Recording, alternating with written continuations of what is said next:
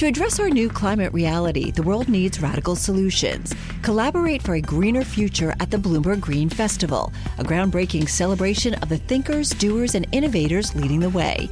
From design and culture to technology, science, and entertainment, hear from inspirational speakers and immerse yourself in climate solutions. July 10th through 13th in Seattle. Title sponsor, Amazon. Get 20% off using promo code RADIO20 at BloombergLive.com/Green Festival.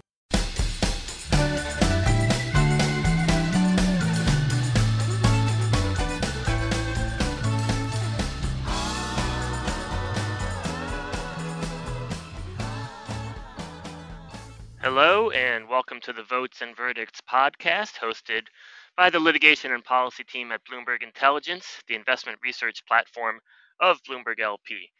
This podcast series examines the intersection of business, policy, and law, and today we'll be looking at the litigation and policy catalysts that we're watching in October 2023, and that we think will impact companies across a number of different sectors.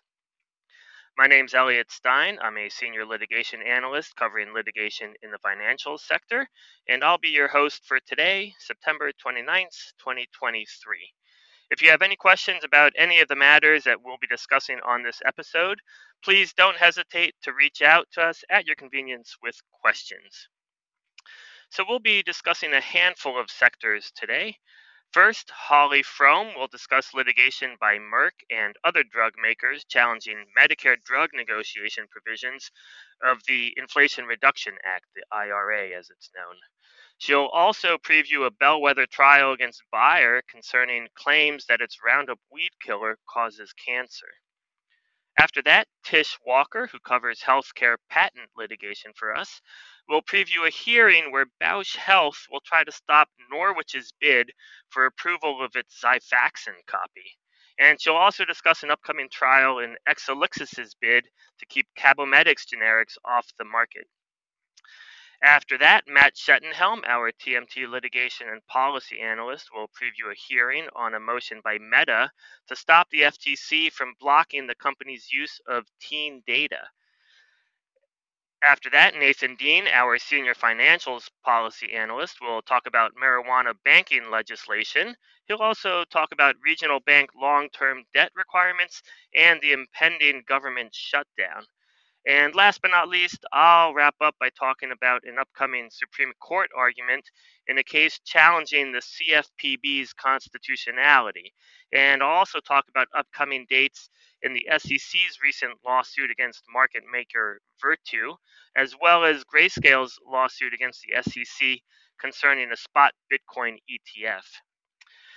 Let me also just add that our colleague Jen Rhee, who covers all things antitrust for us, couldn't be on today's episode, but if you're interested in the FTC's recent lawsuit against Amazon, or an October trial that's upcoming in the Justice Department's case against the JetBlue Spirit tie-up, or anything else antitrust related, I highly recommend that you go see her research on the Bloomberg terminal. All of our research, of course, is available on the Bloomberg terminal at BIGO. And just a quick word about Bloomberg Intelligence for those who are unfamiliar. We are the investment research platform on the Bloomberg terminal, providing in-depth research on industries, companies, and markets, and delivering key data from BI analysts in their respective industries. All right, so with all that out of the way, let's get started with the content. Holly, let's start with you. This litigation by drug makers challenging the Medicare drug negotiation provisions of the Inflation Reduction Act is really interesting. I know there's a lot of litigation around it, and you're expecting an important court ruling by October 1st.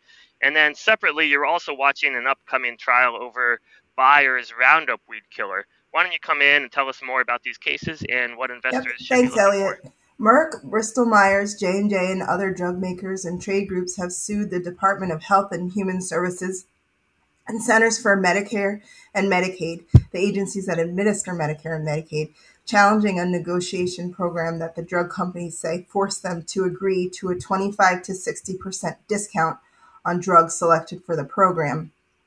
If drug makers don't who are selected for the program don't agree to negotiate and don't withdraw from Medicare, they are subject to a tax which could amount to 95% of the selected drug's gross U.S. revenue on the drug, including non-Medicare sales.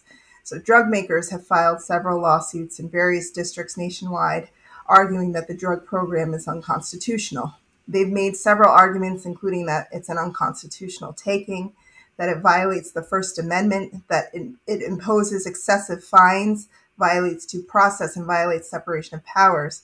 The cases are at various stages, but one case we were watching with a possible ruling on the horizon was brought by a trade group for drug makers in federal court in Ohio. The trade group filed a motion for a preliminary injunction seeking to enjoin implementation of the program. We've said we don't think the motion will be granted because we think the case fails on the merits. The trade group has argued that the negotiation program violates their due process rights because it deprives them of a property interest without procedural protections. We think this argument fails because drug makers rely on a case where a utility was forced to provide services at a certain rate, allegedly without a fair process to determine the rate. The difference here is that drug makers can withdraw from Medicare. The utility was required by law to provide services. So that motion, the preliminary injunction motion, was argued September 15th. We think a ruling could come by the October 1st deadline for manufacturers to agree to negotiate. If they lose, we expect the trade group to file a request for immediate appeal, and if accepted, an appellate ruling could come in one each. Shifting gears, Bayer Monsanto faces a trial in Philadelphia State Court in October. The plaintiff claims, October 5th, the plaintiff claims its weed killer Roundup causes cancer. Bayer faced over 100,000 cases alleging injury from its weed killer. Most of the cases settled, but there's still an estimated between 40 to 50,000 cases left that remain pending and unsettled. Jury selection in the Philadelphia trial begins October 5th, and this is the first case that will be tried in that jurisdiction. It's a bellwether case for Philadelphia. Several trials are scheduled into 2024. Bayer has won the last several trials in different jurisdictions, but Philadelphia is a historically plaintiff-friendly forum, so it will be interesting to see what happens there. And with that, I'll turn it back to you, Elliot. Great. Thanks so much, Holly. All right, Tish, let's bring you in to talk healthcare patent litigation. You have a couple of catalysts that you're watching as well. First, Bausch Health has an October 6th hearing to stop Norwich's bid to compel approval of its Xifaxan copy. And you're also watching a trial that starts October 23rd in Exelixis's bid to keep Cabometyx generics off the market.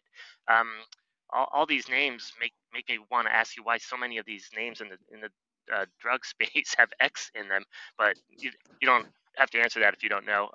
But why don't you come in and tell us what these cases are about nonetheless?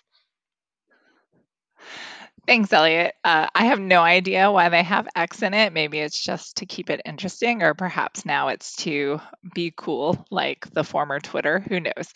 But I'm going to start with Bausch. And for those of you that follow my research, and hopefully that's everyone listening, you know that Bausch has been in a drawn-out patent litigation with Norwich, trying to block Norwich's generic Xifaxan copy from coming to the market ahead of key patent expirations. And so coming up on October 6th, there's going to be a hearing in the District Court of DC in Norwich's related lawsuit against the FDA, where it's seeking to compel the FDA to grant final approval to its generic Xifaxan application. Now, this suit is separate from the patent litigation suit, which is currently on appeal. So on October 6th, this court is going to hear arguments on Norwich's request for a preliminary injunction to compel the FDA to grant final approval. And it's also going to hear the FDA and Bausch's arguments for summary judgment or dismissal of this case.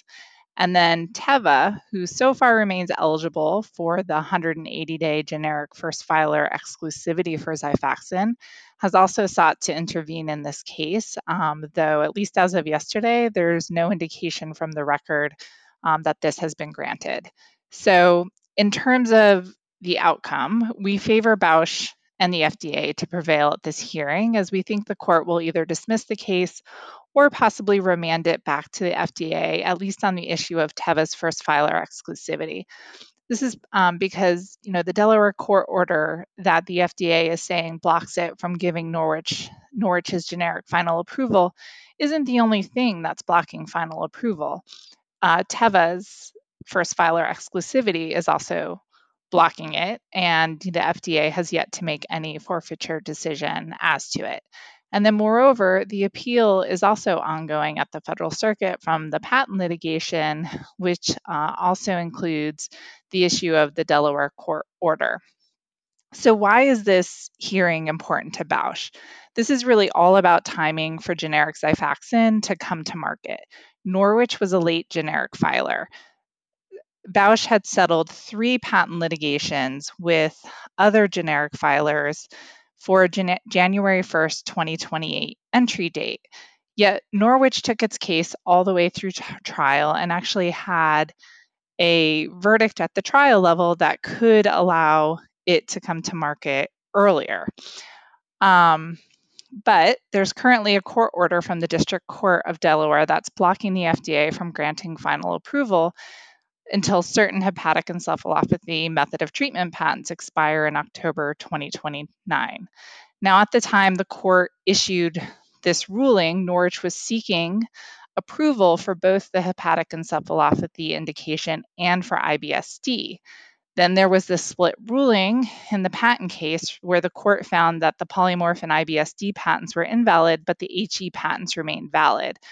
So after the final judgment was issued, Norwich amended its generic application to remove that HE and the hepatic encephalopathy indication, and is now only seeking approval of its 550 milligrams Xifaxan copy for IBS-D.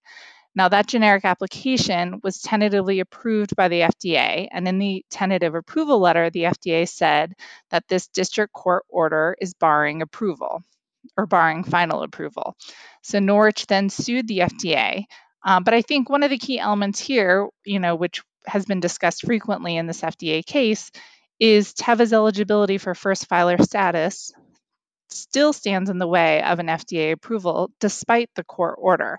So, I don't think this case will help clear the barriers for Norwich in its effort to get its generic copy to market, especially because the appeal of the patent case is still pending and still being briefed.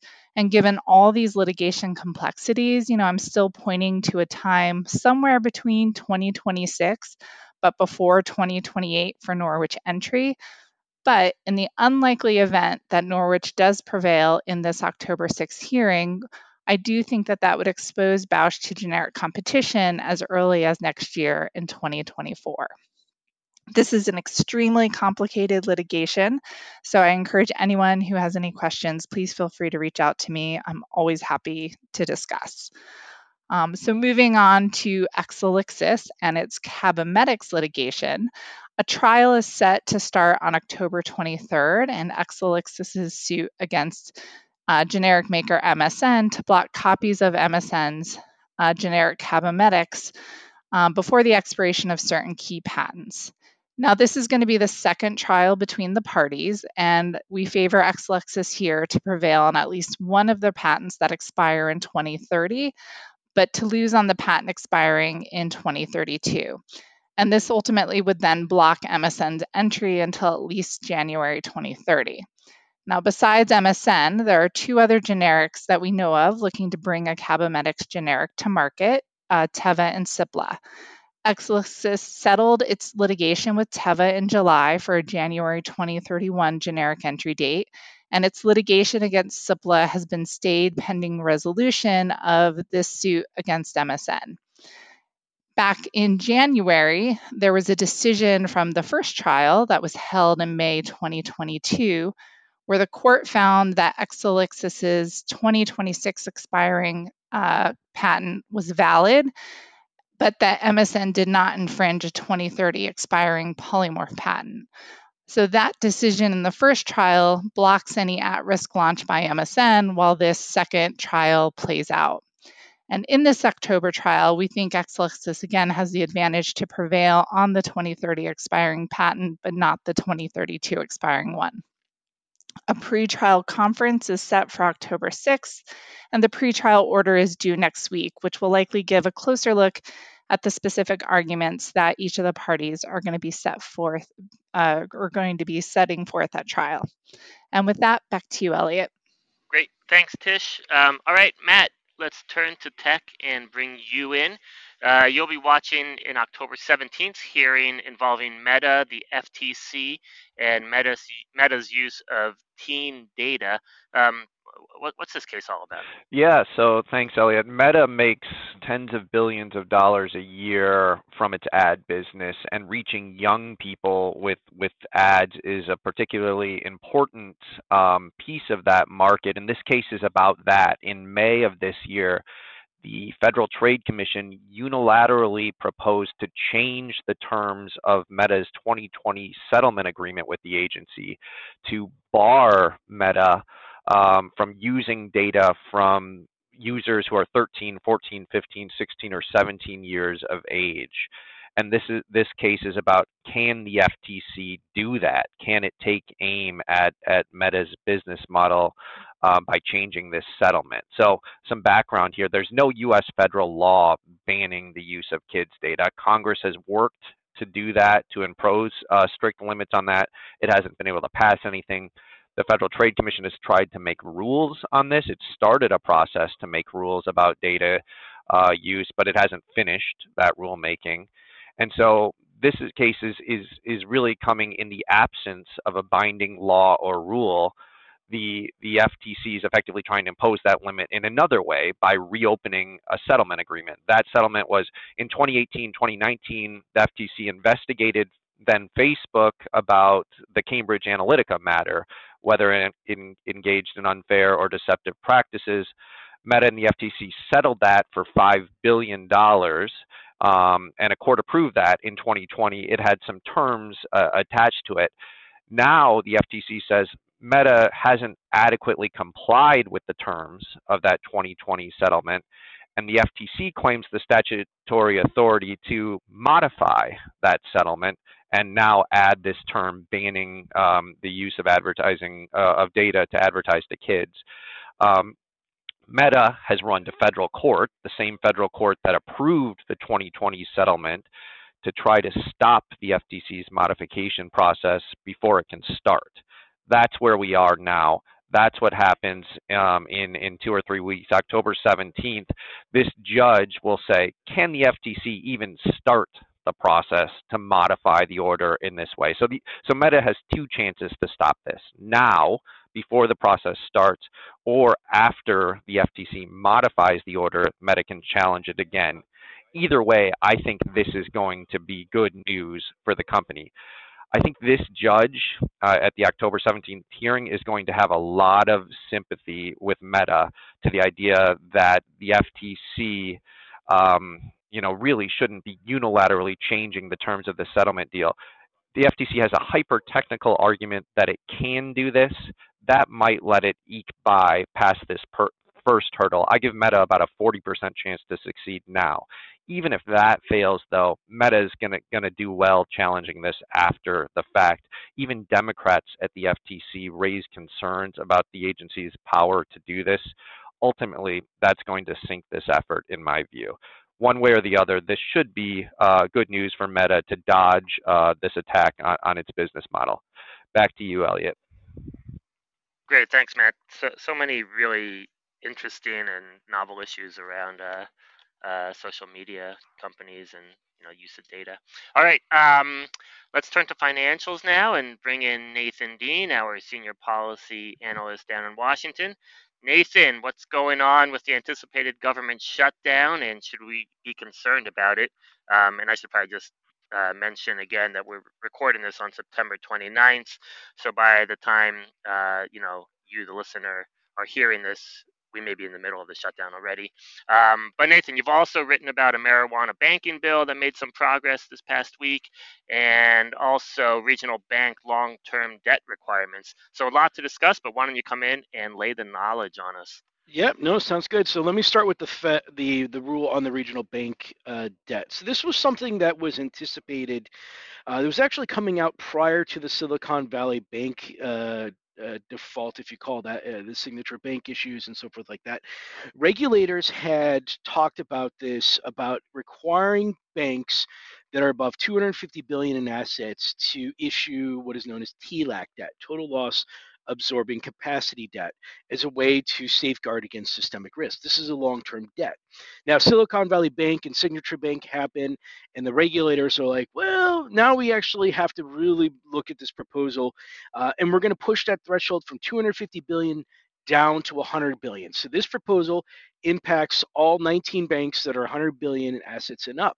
And what it does is it requires them to issue this long-term debt. Now, the regulators decided not to go with TLAC debt. TLAC debt is something that the big banks, the Bank of Americas and the JP Morgans, have to adhere to. They decided to go with the less onerous version of long-term debt. And based upon our calculations, you're looking around for these 19 banks or so around 60 to 70 billion dollars in new debt. That's based off of the 2022 balance sheet data, maybe a little bit less today once you take the 2023 data into account. But essentially, these large regionals have to equate 6% of risk-weighted assets, 3.5% of average total consolidation assets, and for banks that are subject to the supplementary leverage ratio, 2.5% of the total leverage ratio. Now, this proposal is likely going to be finalized about 1 year from now, and then it will start going into effect over a 3-year transition period starting on July 1st, 2025. So that's the regional bank TLAC debt. When it comes to marijuana banking, we had this big hearing over in the Senate Banking Committee this week, on what's known as the Safer Banking Act. If you're in this space, you know it used to be called the Safe Banking Act. The only difference between safer and safe is language regarding what's known as Section 10 over the power of law enforcement agencies. It actually has nothing to do with actual marijuana being used in the banking sector. But, there was a lot of disagreement amongst both parties. Now, this went through committee 14-9. You would think it's bipartisan. It is, but there were two main takeaways that I took from that hearing. One is that this Section 10 language is nowhere near close to final in order to get this to become law. There's a lot of Republicans out there that are concerned with this language, and if they were to try and pass this as is, I don't think you're going to get the Republican support, at least in the House, to put this into law. And the second thing is that Senator Warnock out of Georgia, a Democrat, voted no against the bill because it didn't go far enough in terms of criminal justice reform. So it did pass. Senator Schumer said that he was going to put it onto the floor as soon as possible, but he also said that he's going to tie it with criminal justice reform. And by expanding this bill, he's essentially dooming its chances in the Senate. This is the same thing that happened in 2022. If you were to have a specific vote on this bill without the criminal justice reform, it could probably pass. And I think eventually that's going to be the scenario here. But I think the Washington's going to have to play its games and so forth like that. They're going to have to try first with criminal justice reform. That will fail. I think this passes the Senate sometime in the first 4 or 5 months of next year.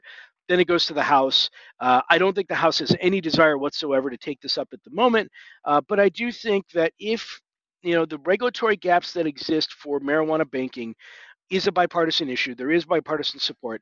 I think towards the end of 2024, maybe even after the elections during the lame duck period, this has a decent chance of passage. So not the story that the marijuana companies want to sing at the moment, but at least it was some good momentum for at least to get it out of committee. And then finally, when it comes to the government shutdown, obviously when you're listening to this, we could be in a government shutdown. The status is that the Senate is trying to pass a CR at the moment. They're not going to get it done before the Saturday at midnight deadline. You'll probably see them on Sunday try and vote on this. The House is pursuing its own packages at the moment, none of which actually have any chance of passing into the in the Senate. So yes, we are most likely going to have a shutdown. Now, what are the impacts? Well, minimal impact when it comes to equity stocks. I mean, we've looked at the 35-day shutdown that happened at the end of the Trump administration. Stocks were a little bit iffy. There was some uncertainty once people realized, oh my God, this could actually last for a while. But ultimately, stocks started acting normally once people realized that the economic impact wasn't all that big. We've seen certain statements from like Delta Airlines who said they lost $25 million in the last shutdown. I certainly don't want to say $25 million isn't a lot. I would love to have $25 million, but for a company like Delta Airlines, it's something they can work around. When it comes to contractors, you would think contractors don't get paid. Well, most large publicly traded contractors are pre-funded. These contracts are long-term in nature. So, yes, their workers may be furloughed themselves, but at least when it comes to the revenue perspective of the large contractors, they are somewhat protected there. When it comes to reporting, however, we are telling our traders to keep an eye on this because a lot of key reports that traders use, for example, like the Commodity Futures Trading Commission commodity reports that come out on Fridays, those are going to stop. The Bureau of Labor Statistics reports, those are going to stop. And so as long as the shutdown continues, those reports that traders like to use aren't going to be there. And then finally, I would just say that in terms of the other, just general economic impacts, just note that government workers will get their first paycheck around October 18th. It's the second paycheck that they don't. So, when it comes to, if you're trying to figure out economic spending, consumer spending and so forth, the first 2 weeks, government workers, all 800,000 of them should, get paid. It's when you start getting into October and November and so forth, things get a little bit more scary. So with that, Elliot, the last thing I would just say is that we're anticipating this shutdown to be probably around 1 to 2 weeks. We don't see this lasting as much as the 35-day one for the end of the Trump era. So with that, Elliot, I'll pass it back to you. Great. Thanks, Nathan. Good stuff. All right. I'm going to wrap up with some discussion of a few things that I'm watching in October in the financials litigation space. First, we have a Supreme Court argument on October 3rd in a lawsuit challenging the constitutionality of the Consumer Financial Protection Bureau, or the CFPB, as it's commonly known. For those who aren't familiar with this space, the CFPB is the main regulator for consumer finance. It has jurisdiction over a broad array of industries, including banks, credit bureaus, fintechs, payday lenders, and non-bank servicers. So the background here is that last October, the Fifth Circuit Federal Appeals Court held that the agency's funding structure is unconstitutional because the CFPB's funding comes out of the Federal Reserve's budget rather than through the normal congressional appropriations process. The CFPB, of course, wants the Supreme Court to reverse that ruling, but I don't think the agency is going to succeed. I think at least 5, if not all 6, of the conservative justices on the High Court will largely agree with the Fifth Circuit because the CFPB's current funding structure basically eliminates congressional oversight, and that raises separation of power concerns. So, assuming that the Supreme Court rules the way I think they will, Congress will then need to revisit how the CFPB gets funded.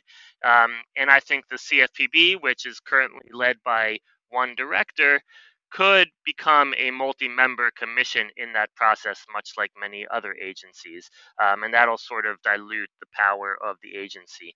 I also think that pending rules and pending enforcement actions before the CFPB, or that the CFPB has brought, could be at jeopardy, since anything that hasn't been finalized will likely need to be ratified by the agency if and when it becomes properly funded down the road. And so for companies like Navient, the student loan servicer, which has raised this issue early in its defense when it was sued by the CFPB in 2017, I think it could result in the case against Navient being dismissed, because any ratification by the CFPB would likely be past the statute of limitations. So there's a whole lot of ripple effects from this potential ruling in the Supreme Court, but we'll be watching on October 3rd at the oral argument to see where the court's going, and then we expect a ruling in the first half of 2024. A couple other cases that I'm watching in October, both of these concern the SEC. The first is a lawsuit by the SEC filed on September 12th against market maker Virtu, against their broker-dealer unit, accusing the company of failing to protect information barriers around sensitive customer information. I expect Virtu to respond, likely with a motion to dismiss in early October, and I think the company has a good chance to win dismissal of the fraud type claims that were alleged against it, because the alleged false statements statements that Virtue is alleged to have made don't really pertain to the sale of any specific securities, as I think the relevant statute contemplates. So regardless, I think Virtue's monetary risk in this case is relatively small, probably less than $25 million. But if it can win dismissal of these fraud type claims early in the litigation, I think it reduces that exposure even more, perhaps to the single digit millions. And then finally, the last case I want to talk about, this is crypto company Grayscale's case against the SEC over Grayscale's bid for a spot Bitcoin ETF. If you follow crypto on Twitter, this gets a lot of activity on Twitter. I've spoken about this case a few times, but as a refresher, Grayscale has been trying to convert its Grayscale Bitcoin Trust, known as GBTC, to an ETF, which would make it a lot easier for investors, both retail and institutional, to gain exposure to Bitcoin. Just by way of background, the SEC rejected Grayscale's application last year. Grayscale then sued. Just this past August 29th, we finally got a court ruling from the DC Circuit, at least the panel of 3 judges there. And they vacated the SEC's rejection order, and they said that the agency had essentially acted arbitrarily because it rejected Grayscale's bid for a spot Bitcoin ETF after having previously approved Bitcoin futures ETFs. And the court said that you can't really distinguish between these products, and so you shouldn't be allowed to reject one while approving the other. We're waiting to see what the SEC does next. It has an October 13th deadline to ask for en banc review by the DC Circuit. That would mean that all the non-senior judges on the court review the case. But keep in mind that en banc review is not automatic. The court has discretion to either allow it or not allow it. And I think it's unlikely that the court would grant an SEC petition for en banc review, in part because you sort of had judges on that panel from different ideologies. You had one who's very libertarian. You had 2 who were appointed by Democrats, and you also had the chief judge of the court on the panel. So I think it's unlikely that the rest of the judges on that court would want to revisit their ruling. And then assuming no en banc review, the SEC could alternatively ask the Supreme Court for review, but I think that's also unlikely. You just don't see the type of circuit split or federal question issues that the Supreme Court usually takes up. And then assuming that there's no further court review of the August 29th DC Circuit panel ruling, the ball then goes back to the SEC, and they'll have to revisit Grayscale's application again. And based on the August 29th ruling, I don't think the SEC has a lot of wiggle room to try to reject Grayscale's application again. But again, the key date there is the October 13th date for the SEC to file for en banc review. All right, so lots of interesting things to watch in October that we've all been talking about, but I think we'll probably wrap up here. And so this will conclude this episode of Votes and Verdicts.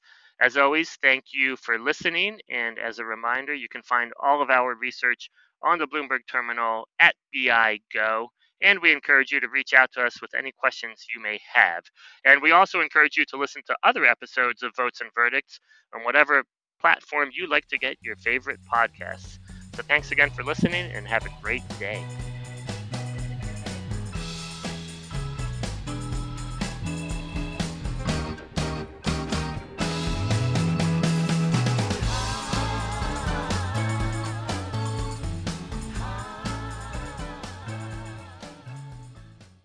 To address our new climate reality, the world needs radical solutions. Collaborate for a greener future at the Bloomberg Green Festival, a groundbreaking celebration of the thinkers, doers, and innovators leading the way.